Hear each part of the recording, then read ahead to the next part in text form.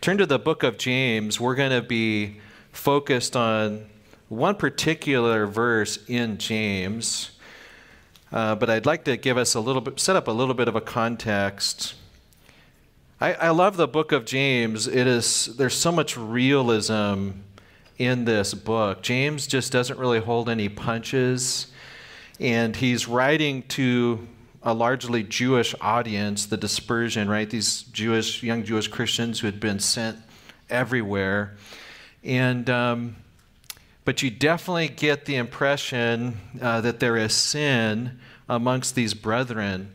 And so James doesn't blush to say things like in chapter 4, verse 11, do not speak evil of one another, brethren. So he calls these people brethren, but it's clear that they're speaking evil of one another, and he tells them, don't do that. Just a few verses before that, he says, don't grumble against one another. And so these Christians, these Jewish Christians, are practicing the one another's, but these aren't good one another's. And then in James chapter 3, verse 2, Paul says, we all stumble in many things, including himself. If anyone does not stumble in word, he's a perfect man, able to bridle the whole body. But then when you follow the rest of the paragraph, it's pretty apparent that there is no perfect man able to bridle the whole body. So down in verse 8, he says this, but no man can tame the tongue. No individual person can tame the tongue. But what we can do, he's going to later tell us in chapter 5, is we can use that untamable tongue to confess our sins. And we can use that tongue to pray for one another in respect to our sins. And we can use that tongue to remind each other that we're forgiven of our sins. And the supplications of a righteous man can give us a strength, a power that can find itself more and more in harmony with the wisdom from above that is peaceable, gentle, willing to yield, etc. The title of this morning's message is Confessing Our Sins to One Another. And we're going to focus particularly upon James 5:16. And what I'm going to lay out for us is basically two habits that are laced with promises. These aren't just, hey, you guys, get tough and do it. These are promise-laced habits that James is laying out for us. And then we're going to talk about a powerful promise at the end of the verse. And then I hope to give you guys some practical pastoral considerations by the end of the message. Let's go ahead and read our text. I'm going to start in verse 13. I'm reading from the New American Standard, 2020. James 5, verse 13. I'm going to read down to about 16. Is anyone among you suffering? Then he must pray. Is anyone cheerful? He is to sing praises. Is anyone among you sick? Then he must call for the elders of the church, and they are to pray over him, anointing him with oil in the name of the Lord. And the prayer of faith will restore the one who is sick, and the Lord will raise him up. And if he has committed sins, they will be forgiven him. Therefore, confess your sins to one another and pray for one another so that you may be healed. A prayer of a righteous person, when it is brought about, can accomplish much. Let's go ahead and bow in prayer.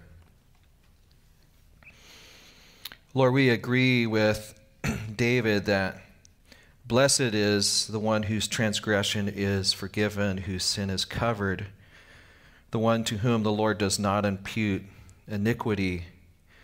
And yet we all acknowledge there are times that our bones have grown old and that we have grieved when we have felt your hand heavy upon us and felt our vitality turn to the drought of summer. And we this morning, we acknowledge our sins to you. Lord, we acknowledge that it is godly people that come and acknowledge their sin, and you become our hiding place in Christ. We ask that you'd help us to not be like the horse or like the mule, which has no understanding and must be harnessed with a bit and bridle in order to come near you. We pray that your Spirit would draw us near you now through your word. Lord, we know that many are the sorrows of the wicked, but we who trust in the Lord shall be surrounded by mercy. We pray, Lord, that you'd make our hearts glad as we are righteous in you, and that we'd find ourselves shouting for joy. In Christ's name we pray. And all God's people said, amen. All right, well, let's look at our first habit. Our first habit, as it's stated in your outline, is this: make it your continual habit to confess your sins to one another in view of the promise of forgiveness. I believe that's what's going on in the first part of verse 16, is we should make it a continual habit to confess our sins to one another in view of the fact that forgiveness is promised right in this context. Look at what it says at the beginning of verse 16. Therefore, confess your sins to one another. So let's talk about what that means. What does it mean to confess? Well, James, he is giving this command to a group of people, not just to individuals. So he's saying, y'all confess. Not just one of you confess, but everyone confess. And to confess means basically to say with your lips, to say with your tongue the same thing that God says about your sins. To confess is to agree with God and to say it and to use the terms that he uses, that God uses. Notice that this is a present tense. This is a continuous action. D. Edmund Hebert says it this way: make it a habit. Make it a habit to confess what? Your sins, plural. Not just that there's one sin once in a while that somebody might commit amongst these people, but these are plural sins, that each individual has plural sins that they should say out loud and agree with God about, and to call them sins, to use biblical language about the actions that you are acting out. As James is writing this book, those of you who studied the book of James, we saw a lot of hard language in this book. I mean, just go back and look at chapter 5, verse 1. Come now, you who are rich, weep and howl for your miseries. Your riches are corrupted and your garments are moth-eaten. He talks about covetousness in this book. He talks about murder in chapter 4. Murder, that is the word that's used for anger. There's no weasel words in the book of James. And so we're called to come as a group, y'all, and confess our sins to one another using biblical language to do so. And it seems like the one another here is an advancement from what's come previous in the context of confessing sins to elders. If you look back in our context that we just read in verse 13, it says, if any one of you is suffering, then he should pray, and then if he's cheerful, sing praises. Suffering is kind of it's a generic term for anything that could be bothering you. It could be lack of spiritual health. It could be sin. It could be a trial. So an individual should pray. But then in verse 14 and 15, if anyone's sick, let them call for the elders. So individuals within the church should call for help if they are sick or weak. That could be both spiritual or physical. They call for the elders, so the elders will come alongside of an individual in the church and pray for them and anoint them with oil. We do that here at Cornerstone. It's been done for many of us here at Cornerstone.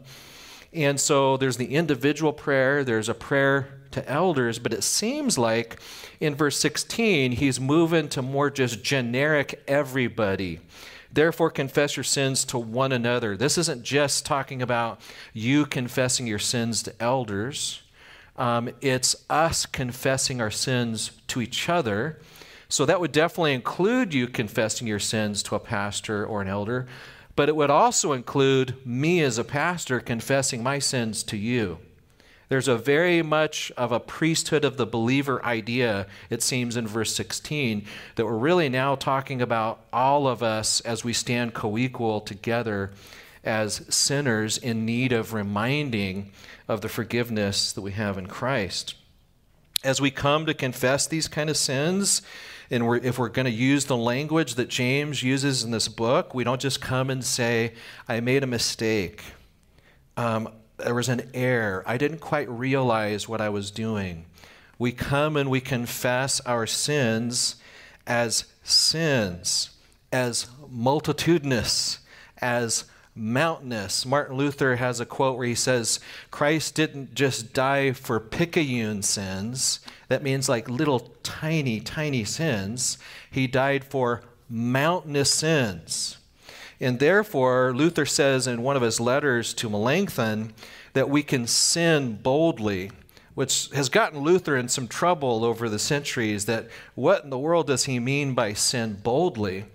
But in context, when he's writing and responding to Melanchthon, what he's talking about is that we can confess our sins as they are and not try to minimize them because Christ's blood covers them. That's what he means by sin boldly, is to be bold in your confession of sin. As Melanchthon was struggling with his own conscience, here he is, a pastor, a Christian, who's late in his years as a Christian, late in his years as a minister, and he's asking himself, why am I still such a sinner? And Luther is trying to encourage him, both as an individual and as a pastor, to be bold in his confession of sin. Listen to the full quote. He says this, Luther to Melanchthon, if you are a preacher of mercy, do not preach an imaginary, but the true mercy. If the mercy is true, you must therefore bear the true, not an imaginary sin. God does not save those who are only imaginary sinners. Be a sinner. Let your sins be bold, but let your trust in Christ be bolder. And rejoice in Christ, who is the victor over sin, death, and the world. We will commit sins while we are here, for this life is not a place where justice resides. We, however, as Peter says, are looking forward to a new heaven and a new earth where justice will reign. Pray hard, for you are quite a sinner. I think it's just a wise counsel of Luther to Melanchthon.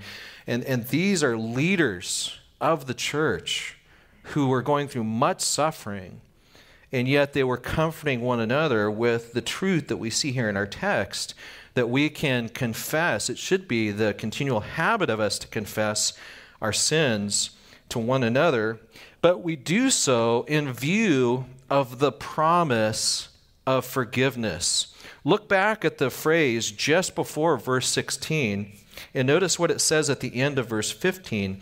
And if he has committed sins, they might be forgiven him. Is that what it says? No.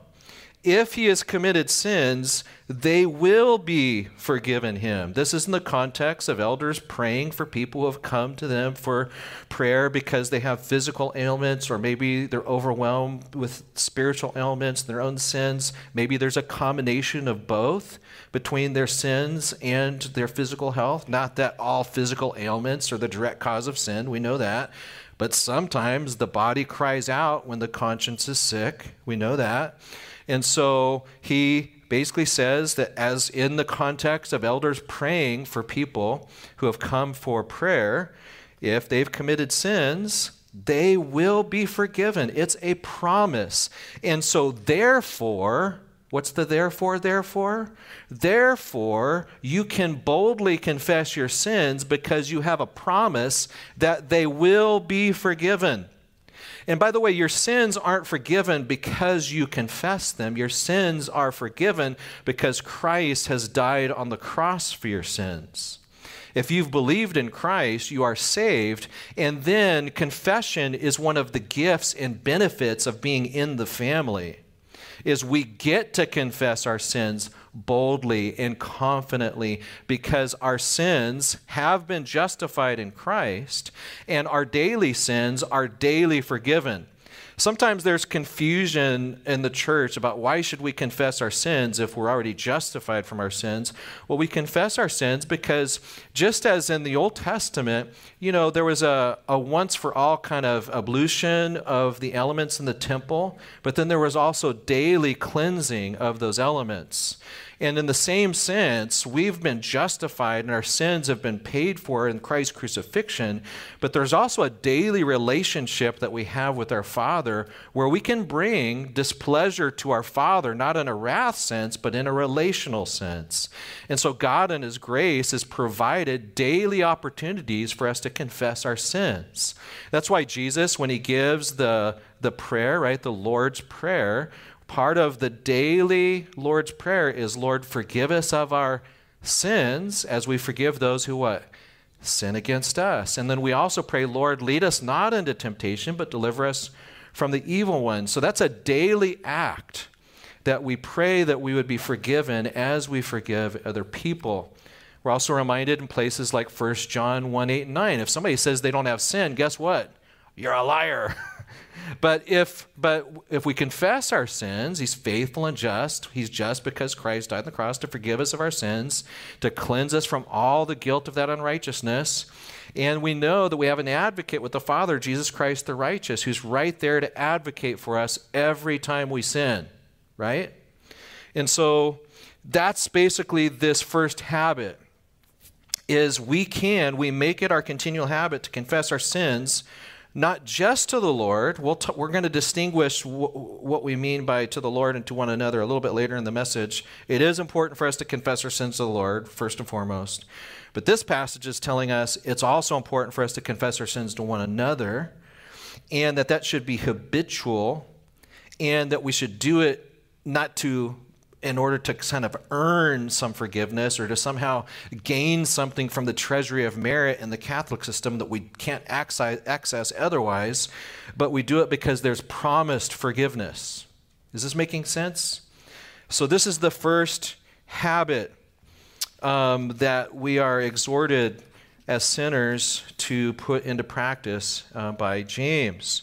So just kind of in review here, this is very different from the Catholic idea of going to your priest. Maybe you grew up going to a priest and you confess your sins, and then the priest tells you to go do works of satisfaction, right? You have to go say these many Hail Fathers and these many Hail Marys and whatever else, your sin, whatever it was, so you can access this extra treasury of merit. And by the way, if you forget to enumerate all of your sins, that's okay. When you die, you can go to purgatory and burn all that off for millions of years. So God's provided that special grace for you to go to purgatory and get those sins burned off. That sounds nothing like the gospel, by the way. No, we go to one another and we go to the Lord and we confess our sins as part of this healthy part of the Christian life in view of the fact that we've been forgiven. And we don't use weasel words. We try to use biblical vocabulary. By the way, this is not a one-way street. It's not just you go to your pastor never confesses to you, like in the priest system.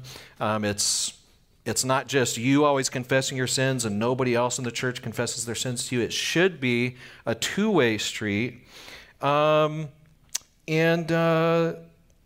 if we don't confess all of our sins, or don't recall all of our sins, or don't yet know all of our sins, we're not to have our conscience bothered. We're going to get there a little bit later. It's kind of like as you're talking to friends about your sins, you're confessing them in your care group or maybe to a counselor, to a pastor. What if you don't remember everything? Well, you're not saved by renumerating all of your sins.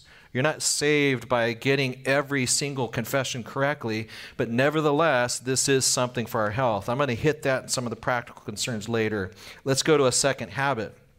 So the first habit is James here in this verse. He's given us two promise-laced habits for both our individual and corporate Christian health. The first one was to make it a continual habit to confess your sins to one another in view of the promised forgiveness. But secondly, make it your continual habit to pray for one another, and I'm going to argue in respect to confess sins so that you can be healthy in body and soul.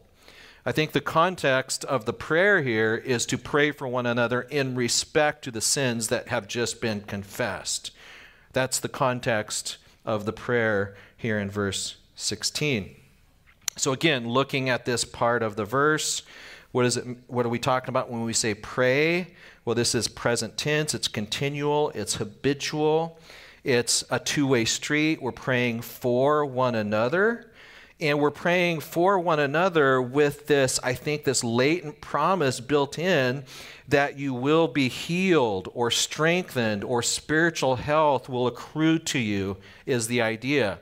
That as we pray for one another in respect to our sins, that spiritual health accrues, attaches itself to one another as we're praying for one another.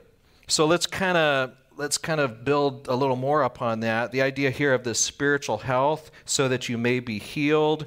It's the same Greek word that's used over in 1 Peter 2:24, where Peter says, by himself bore our sins in his body on the tree so that we might die to sin and live to righteousness. And then he quotes Isaiah 53, by his stripes you are healed. And so this particular healing seems to be more in the connection to the forgiveness of sins. And so that's why I would argue that the idea here is probably so that you could be safe and sound, so that you could be healthy spiritually, but that does not divorce itself from bodily, because we do know there can be an overlap between spiritual health and bodily health, right? We have to be careful not to overly go beyond Job in those connections, but there can be a connect between bodily health and spiritual health. So as you guys talk about this later in your care groups, perhaps with your family, what types of things are you to pray for? I think contextually it would be to pray about each other's struggle with sin. And there's a promised outcome that you would be healthy and spiritually well.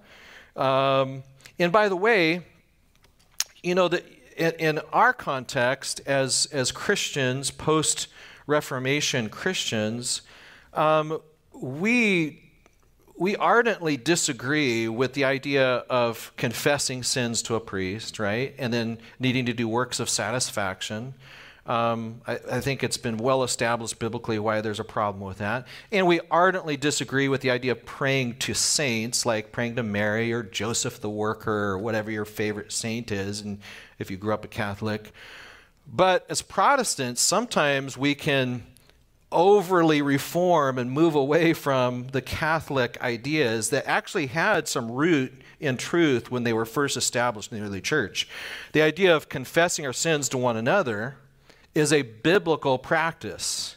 For you to confess your sins to somebody in the church, even to a pastor, not so that the pastor can pronounce some sort of, go do this work of satisfaction and then you can be absolved, but to confess your sins to someone is a biblical practice, and to pray for one another in respect to our sins is a biblical practice. I don't need to go to Mary and say, oh, Mary, full of grace, pray for us sinners. No, she's not God, right? She's not full of grace, and she's not omniscient to hear my prayers in that sense. But I can go to you, and I can go to my brother or sister, and you can come to me and say, Pastor, would you pray for me in respect to these sins? And there seems to be a promise here that as we pray for one another in respect to confess sins, that there's a spiritual health that accrues and attaches itself to us. So those are two habits. We're going to flesh out this argument with the last part of the verse. But the first two habits, that they seem to be promise-laced habits that are meant for individual and corporate spiritual health. The first one is confess your sins continuously as a habit to one another. And that's not a one-way street, it's a two-way street, based upon the fact that you might be forgiven, but you are forgiven. Secondly, that we pray for one another habitually in respect to those very sins, so that we can grab onto the promise of spiritual well-being. Is this making sense so far? All right, maybe. Yes. All right, I'm not sure. Okay. All right, help me out. Okay, so let's look at this final. There's a powerful promise at the end of verse 16 that I think really undergirds these habits. And the promise reads like this. It says, a prayer of a righteous person, when it is brought about, can accomplish much. So these habits are commands. The first two are imperatives, but this last phrase is a promise. A prayer of a righteous person, when it's brought about, can accomplish much. And if you have various translations, the translations are really all over the place there, because truth be told, the grammar is a little wacky. We have a few people in here who study Greek. If you're looking at your Greek Bible, you're probably scratching your head like, how in the world do I construct this baby? But I think this is a good way to construct it. And the idea seems to be here. Here's the way that I've paraphrased it in your notes, is there is a whole lot of strength that can be imparted to you in respect to your confessed sins through the supplication of a saint when he or she prays Spirit-wrought prayers. That's right in your notes, if you guys are looking down at the notes that they have on the back or online. Let me say it again. There's a whole lot of strength that can be imparted to you in respect to your confessed sins through the supplication of a saint when he or she prays Spirit-wrought prayers on your behalf. And we get that from that phrase. If you were to look at this particular phrase in the Greek, it starts off with this idea that there's a lot of strength, or there's a lot that can be accomplished through the particular supplications. So this word for prayer gets very particular. It's not a general word. It seems to particularize the request, and that's why I would partially argue that the particular request is in respect to sins. So there's a lot that can be accomplished through the particular supplication of a righteous person. So let's ask ourselves a question. What does James mean by a righteous person? Is it only the person who has achieved a certain level of righteousness in their day-to-day life whose prayers have this kind of strength? And I want to argue that however we interpret righteous, it needs to be connected to the first habit. And what is the first habit? What is it? Confess what? Sins. So let me ask you a question. Is the confession of sins, is that mutually exclusive to the phrase righteous person? No. It seems clear in the context. Whoever is confessing their sins is also a righteous person. Because one person confesses sins, they're confessing to each other, then they're praying for each other, and then James is telling us, hey, that kind of prayer of that kind of righteous person, the one person who just confessed their sins, can accomplish a whole lot. And so however you interpret righteous person, it must include someone who is confessing their sins. In fact, this phrase, a righteous person or a righteous man, it's a common phrase all throughout the Old Testament. Remember, the book of James is written primarily to Jewish people who are very, very familiar with the Old Testament. And a righteous man is basically synonymous with a believer. A righteous man is somebody who has placed his faith in Yahweh, who has given his mercy through the coming Messiah, the promised seed. I'll just give you one example of how we know a righteous man is a sinner who's believed in Christ is Lot. First Peter calls Lot a what? A righteous man. Why in the world would First Peter call Lot a righteous man? Because in his day-to-day life he was always righteous? Go back and read your Bible. I think not. But why is Lot a righteous man? Lot is a righteous man because in the Old Testament system of theology, he believed in faith in Yahweh's promised seed. And Abraham, by the way, prayed for Lot, knowing that he was in trouble when the angels were going to go down and destroy Sodom and Gomorrah. And what does God do? He basically, Lot lingers, not a great thing in that circumstance. God takes him by the hand, sets him outside the city. Righteous Lot. All right? So a confession, the prayer of a righteous person, I would read the prayer of a saint who's pronounced righteous by Christ. the prayer of a godly, believing person, when it's brought about, when it's uttered, can accomplish much. And the idea of when it's brought about, I like the way the New American Standard 2020 puts this, and that's why I went with 2020, is because in the grammar of that, what we call participle, I don't want to bore you guys who don't care about English and all that. I was an English teacher, so when I went to seminary and studied all this stuff, I geeked out on language, so you don't have to worry about this. But the participle that's in the phrase there, it could be translated as middle or passive, and so it's kind of like, which way do you go? We're not really sure. And so the New American Standard 2020 actually leaves that ambiguity, that it's actually probably a both and, that the righteous person, the saint, exercises their will to pray, but they're also being moved by the Spirit to pray. It's a both and thing. Their prayers are energized by an unstated subject, and when you're in the passive voice, the unstated subject in this kind of context is always God. And so it's God that's moving along these prayers. And so let's state the point again. What is this powerful promise? Is there's a whole lot of strength that can be imparted to you in respect to the sins that you're confessing to one another through the supplications of that righteous saint sitting right next to you who's also confessing their sins when he or she is praying moved by the Holy Spirit. In other words, here's kind of the bottom line. Here's kind of like the takeaway. You will be able to deal with your sins better when somebody prays for you about your sins. That's it. Is when you and I, when we keep our sins close to our chest and we don't let anybody know what our sin struggles are, and yes, we try to confess our sins to the Lord, but we won't confess our sins to one another because we're ashamed or embarrassed, or we just think that, oh, nobody struggles with this sin, and maybe I'm not even born again. I wouldn't be struggling with this sin if I was truly born again, and so I'm going to keep it right here.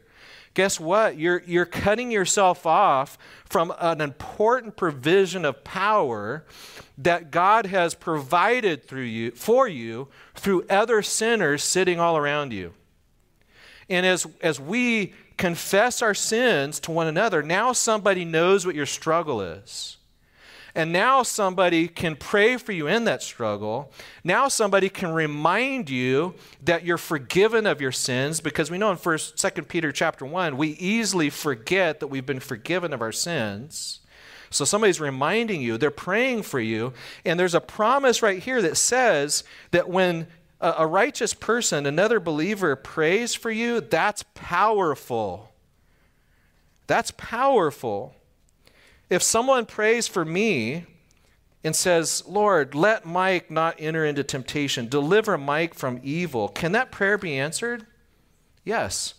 And does Christ want to answer that prayer when I utter it by myself? Certainly. But part of what this text is telling us is there's something very healthy, there's something very safe and sound about us praying for one another in respect to the sins that we struggle with. So this promise is something that we need to hold on to.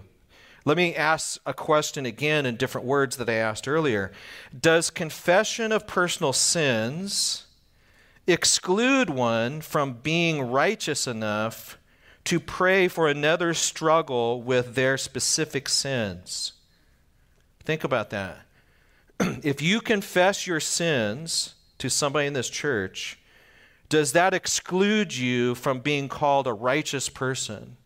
And therefore, you are not allowed to pray for somebody in the church who is struggling with their particular sins?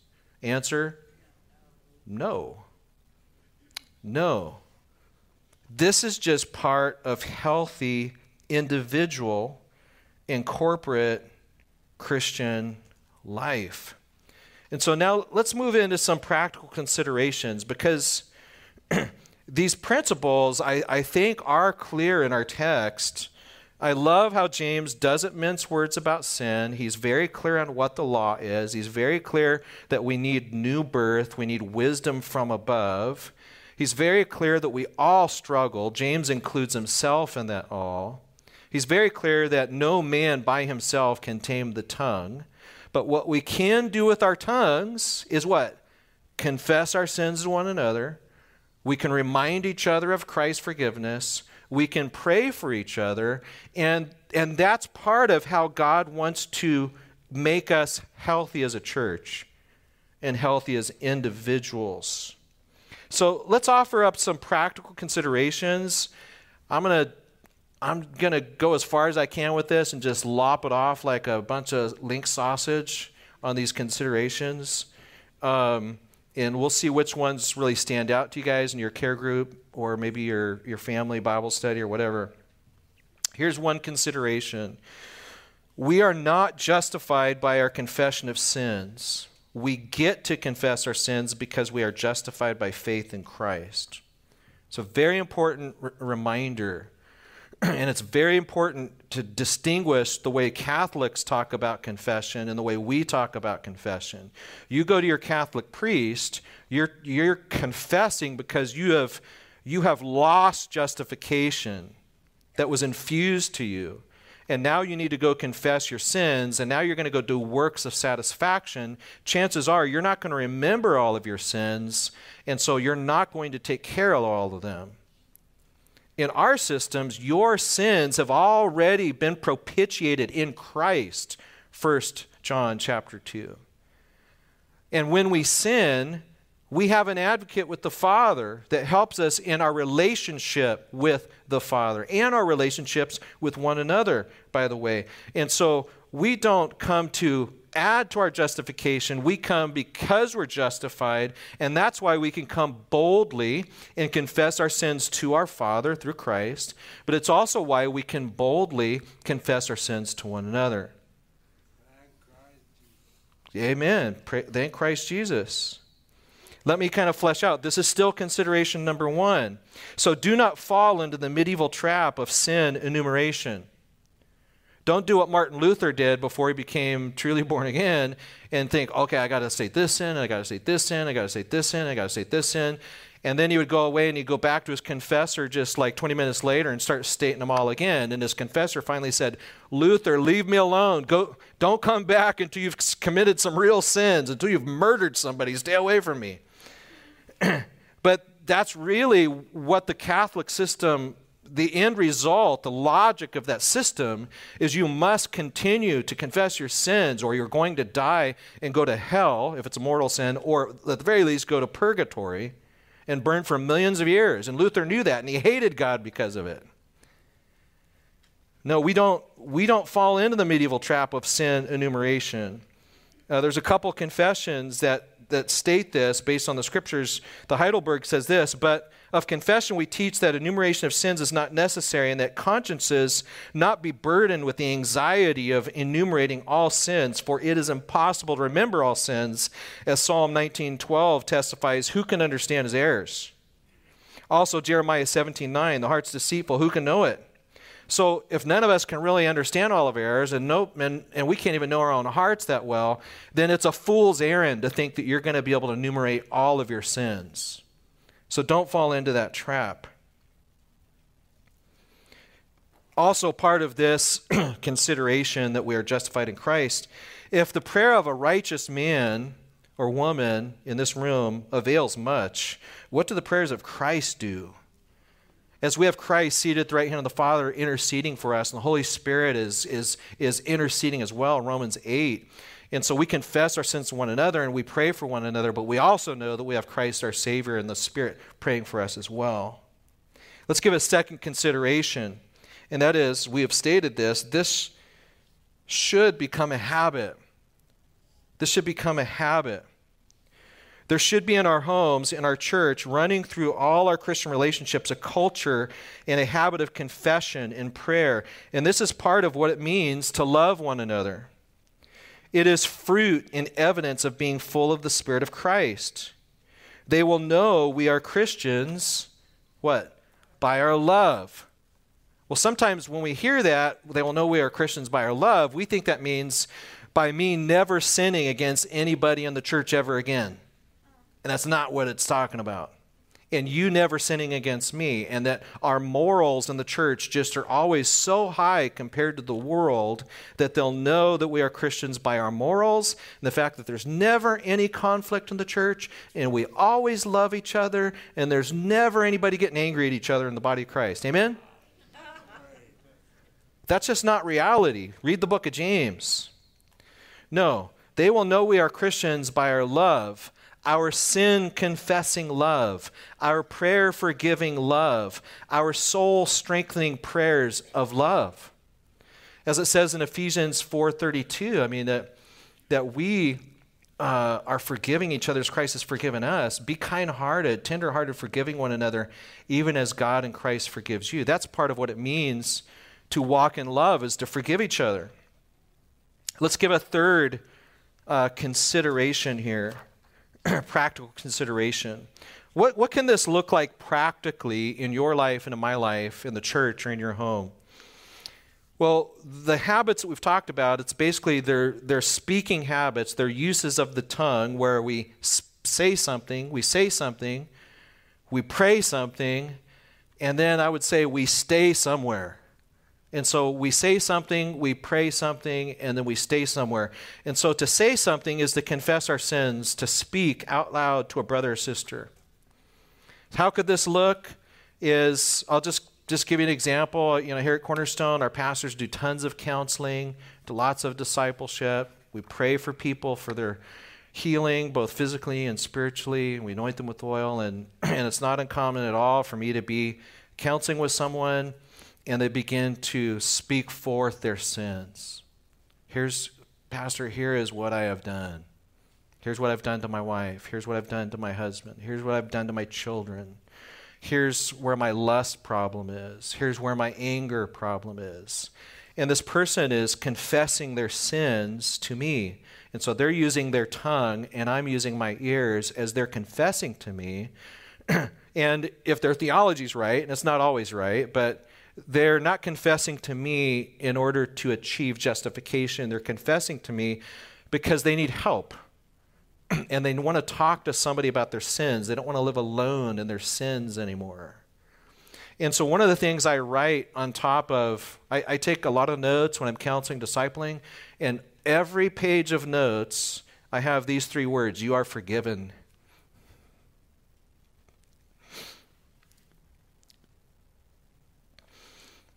Oh, sorry.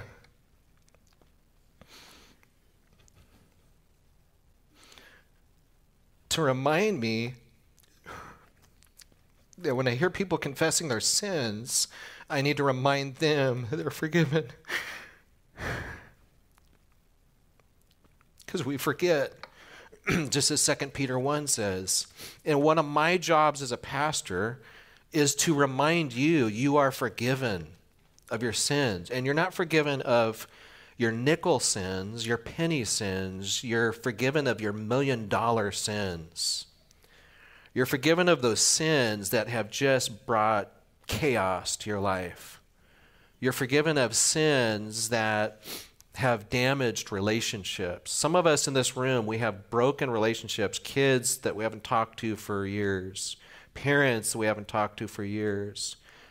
We have memories of anniversaries where one or the other spouse was drunken. We have memories of adultery, and we have promises that were made and were broken. We have years of hurt that have gone in secret behind closed doors because people were afraid to confess their sins, and they tried to do it alone. And then after year after year after year, they finally realized, I can't do this.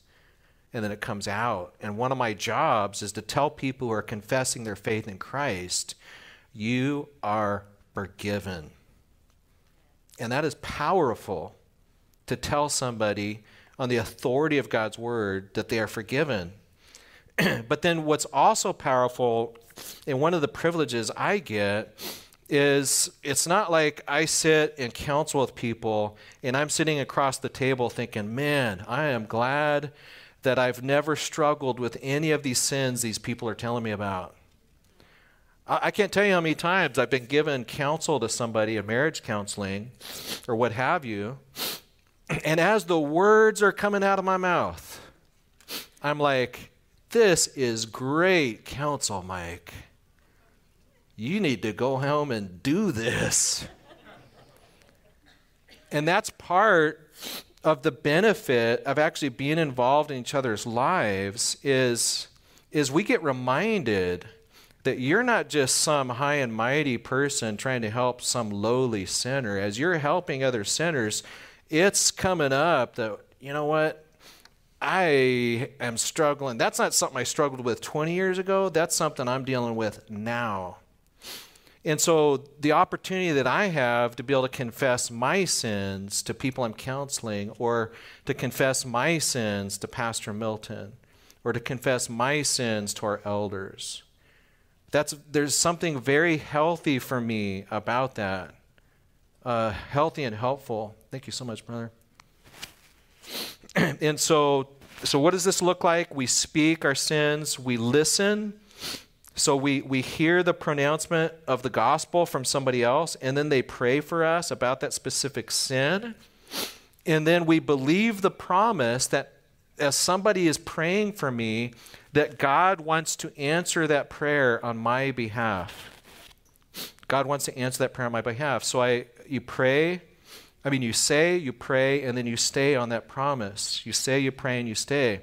And so maybe you're being tempted with a particular sin. You've confessed that sin to somebody in the church before, and you go back to them, and they say, how'd it go this week? And I blew it again.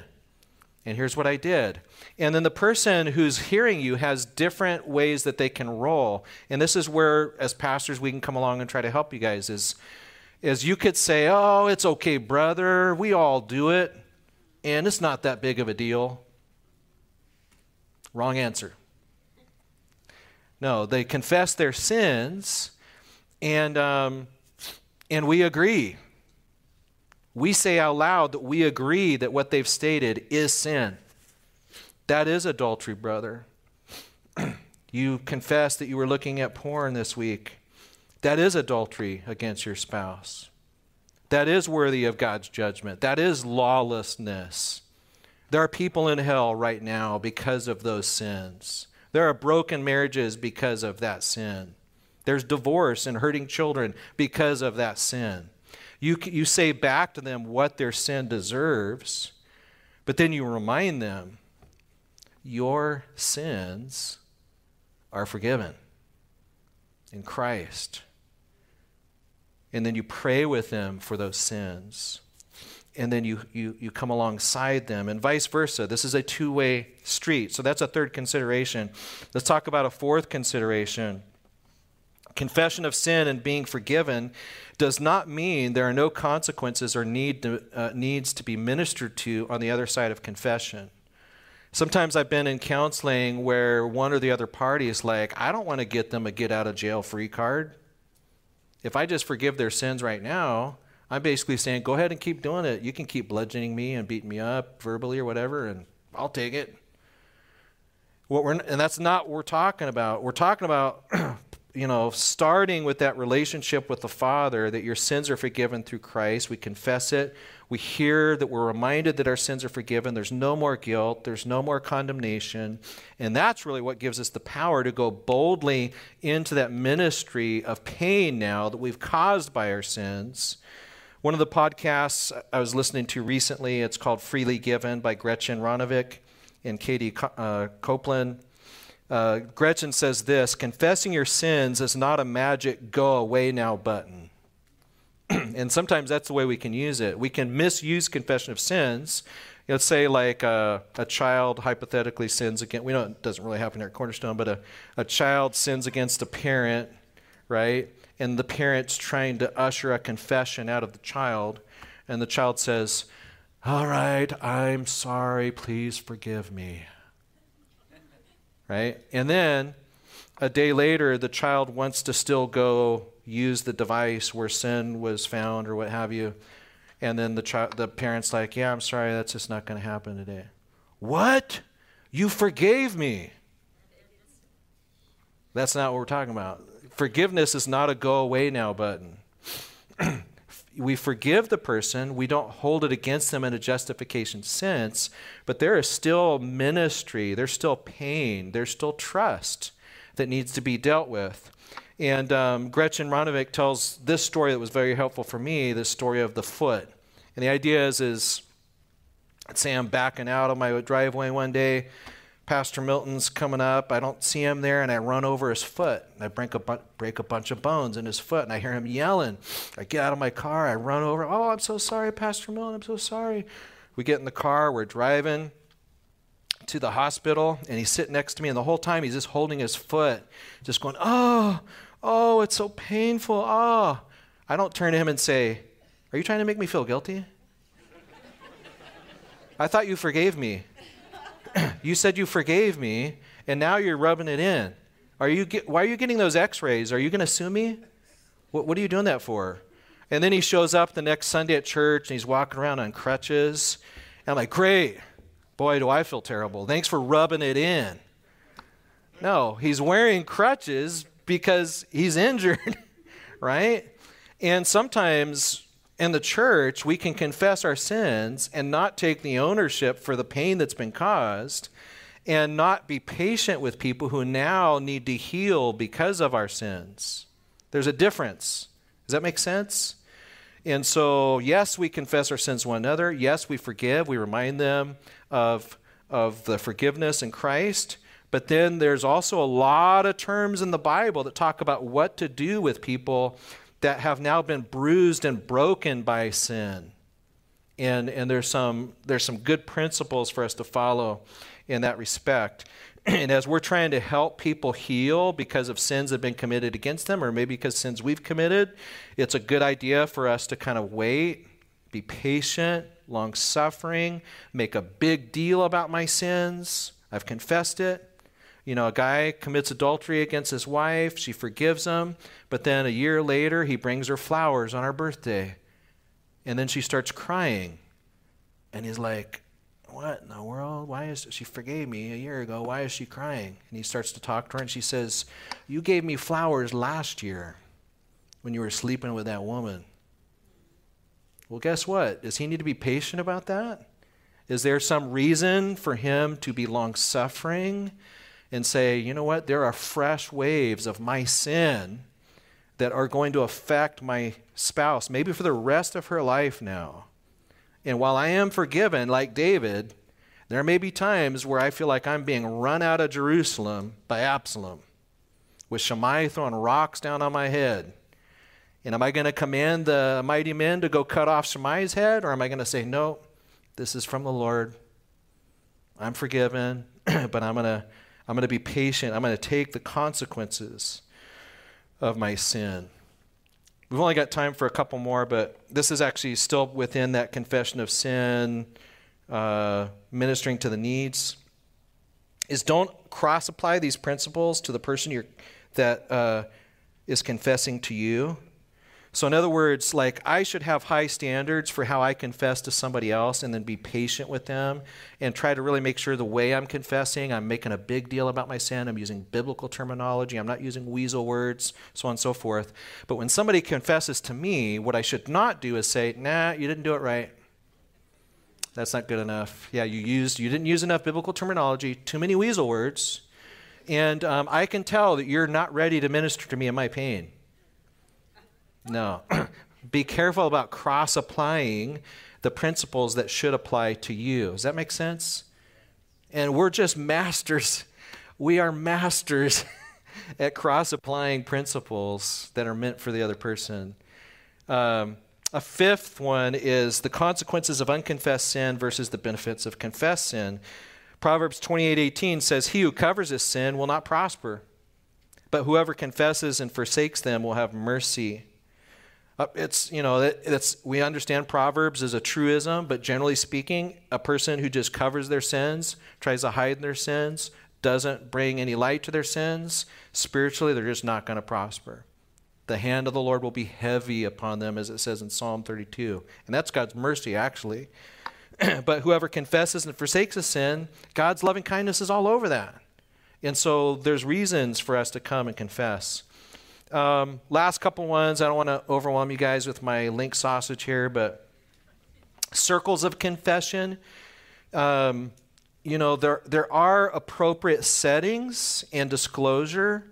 You will probably notice in this setting with me standing with a mixed audience and children and everybody here, I am not going to confess to you the way I would confess my sins to Pastor Milton in his office.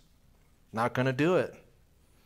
But there are settings. There's me confessing to God personally. There's you confessing to friends or family that are on a need-to-know basis. There's pastors, counselors, and disciplers. We have a confidentiality policy here that when people come, we do counseling. We keep things confidential as long as a person is repenting of sins, right? So there are things that your pastors know about in this church that it's not appropriate for us to disclose to other people. Sometimes there is a need to confess stuff to the whole church.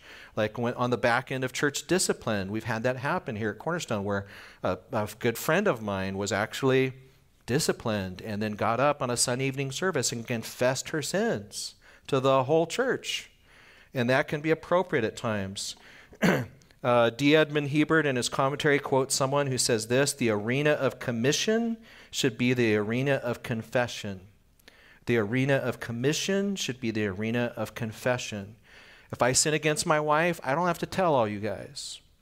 But if I'm not confessing my sins to my wife, she can go above my head to my pastors, if that's going on for a long period of time. And so there is appropriate levels, and your pastors and disciplers, your care group leaders can probably help you make those distinguishing marks. Let me just say one last thing, and then we're going to wrap this baby up, this medium rare steak, Lord willing. And that is, the final pastoral consideration is the dangers of confessing sins someone else has placed on you. Confession is not just to placate the wrath of another person. We have to be careful. This can be tricky because you and I, it's prone to deceive us, and sin can blind us. And so sometimes somebody may talk to me about my sins that I don't see yet, and I need to be open to the fact that maybe I'm doing something I can't see. If I've got cream cheese on my nose right now, I would know it, but you guys would know it. And if somebody comes to tell me about it, I need to be open to the fact that maybe I have cream cheese on my nose. On the other hand, it could be that somebody is trying to enforce upon you something that they're perceiving inappropriately because of their own sins or because they're a sinner and they're not God either. And so we have to be careful about confessing sins that we haven't committed. And that can happen in relationships sometimes where someone is kind of enforcing their will upon someone else and trying to get them to do something for sinful purposes, and get them to make admissions. And we've actually seen that as pastors, where there's times where we're being told that we sinned in an area and we need to repent. And we look at our hearts and we're talking to each other and we're trying to figure it out, doing the best we can. And then there's times where I have had to go into a meeting and confess my sins and repent. And there's other times where I've gone into a meeting and I've said, to the best of my ability and my conscience, I have not sinned against you. And I cannot confess that sin. And so we have to be careful about that as well. But let's not, talk about that in your care groups, your family. The big principles, let's not get so overwhelmed by the pastoral considerations that we don't try to attempt the habits at all that are laid out for us in 5:16.